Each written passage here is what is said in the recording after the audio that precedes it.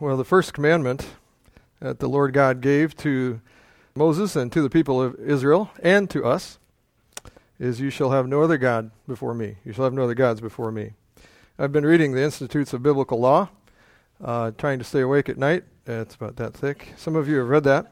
Actually, it's a wonderful book. I've been enjoying it greatly. In there, R.J. Rushdoony says that this, you shall have no other gods before me. We could also say, well, you shall have no other law before me. And you could also say, you shall have no other powers before me.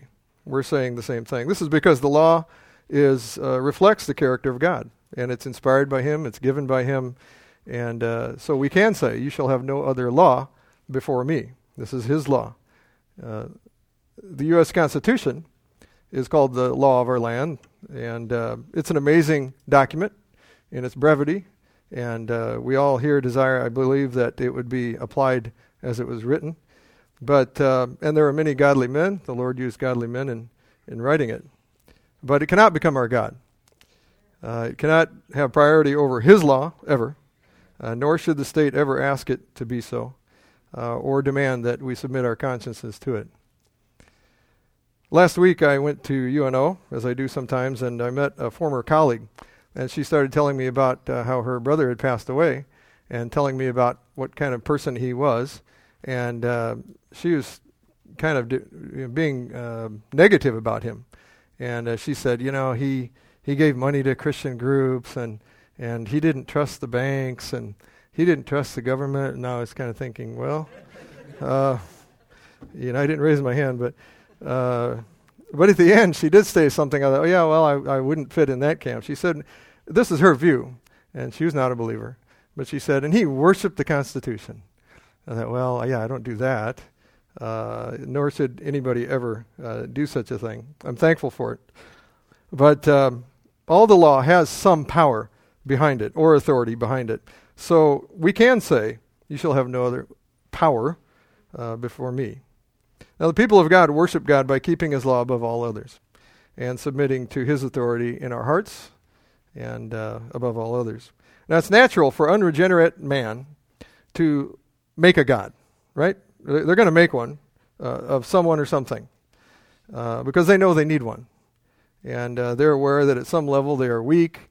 And, for example, Darwinism, no matter what they say intellectually anyway, they know in their heart that it does not adequately explain why they were created or for what purpose they were created. What are they supposed to be doing? What's the purpose of man?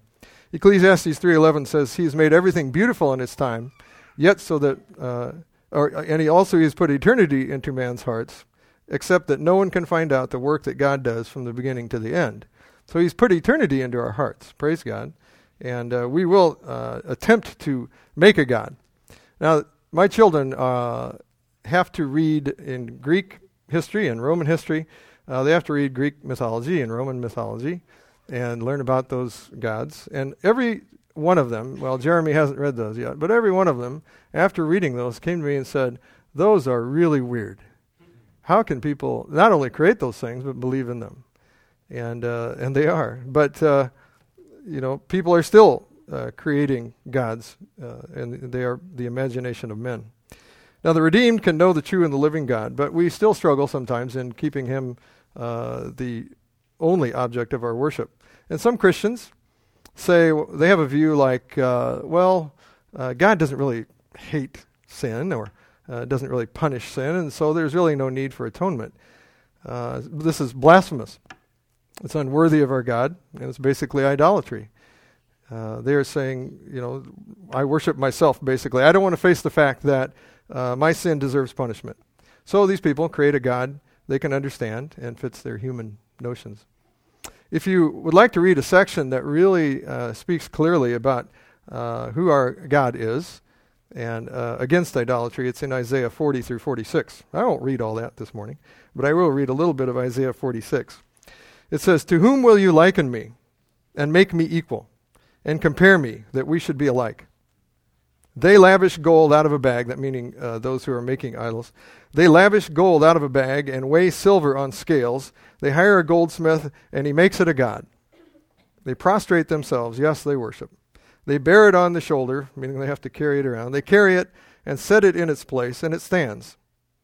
From its place it shall not move. Though one cries out to it, yet it cannot answer, nor save him out of all his trouble. Then a little later it goes on, For I am God, and there is no other. I am God, and there is none like me, declaring the end from the beginning, and from ancient times things that are not yet done, saying, My counsel shall stand, and I will do all my pleasure.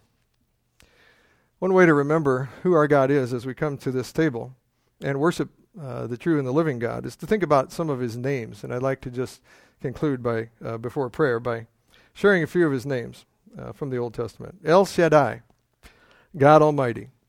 He alone has power, and thus his law is supreme. Jehovah Rohi, the Lord my shepherd. He's the one who cares for us and guards us, provides for us. Jehovah Shalom, the God of peace. He made peace possible for us by sending his Son, our Redeemer.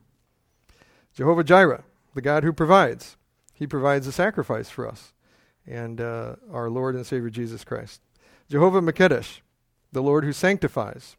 He has cleansed us by the blood of his Son, which was poured out for us. Jehovah Rophe, Jehovah heals. He has healed us by wounding his Son, by killing his Son. Jehovah Shammah, the Lord is present. He is here, praise God, and he's honored at this table. Let's pray. God Almighty, you alone are God, and there is none like you. We desire to worship you as the only true and living God. Keep us from false gods and from ever worshiping or desiring another law or any power above you, or fashioning in our mind a God of our making, or entertaining any thought unworthy of who you are. God our shepherd, the God of peace, the God who provides, the God who sanctifies, the God who heals, the God who saves, and is present with us. May the Lord our God be glorified as we come to this communion meal, we pray in Jesus' name. Amen.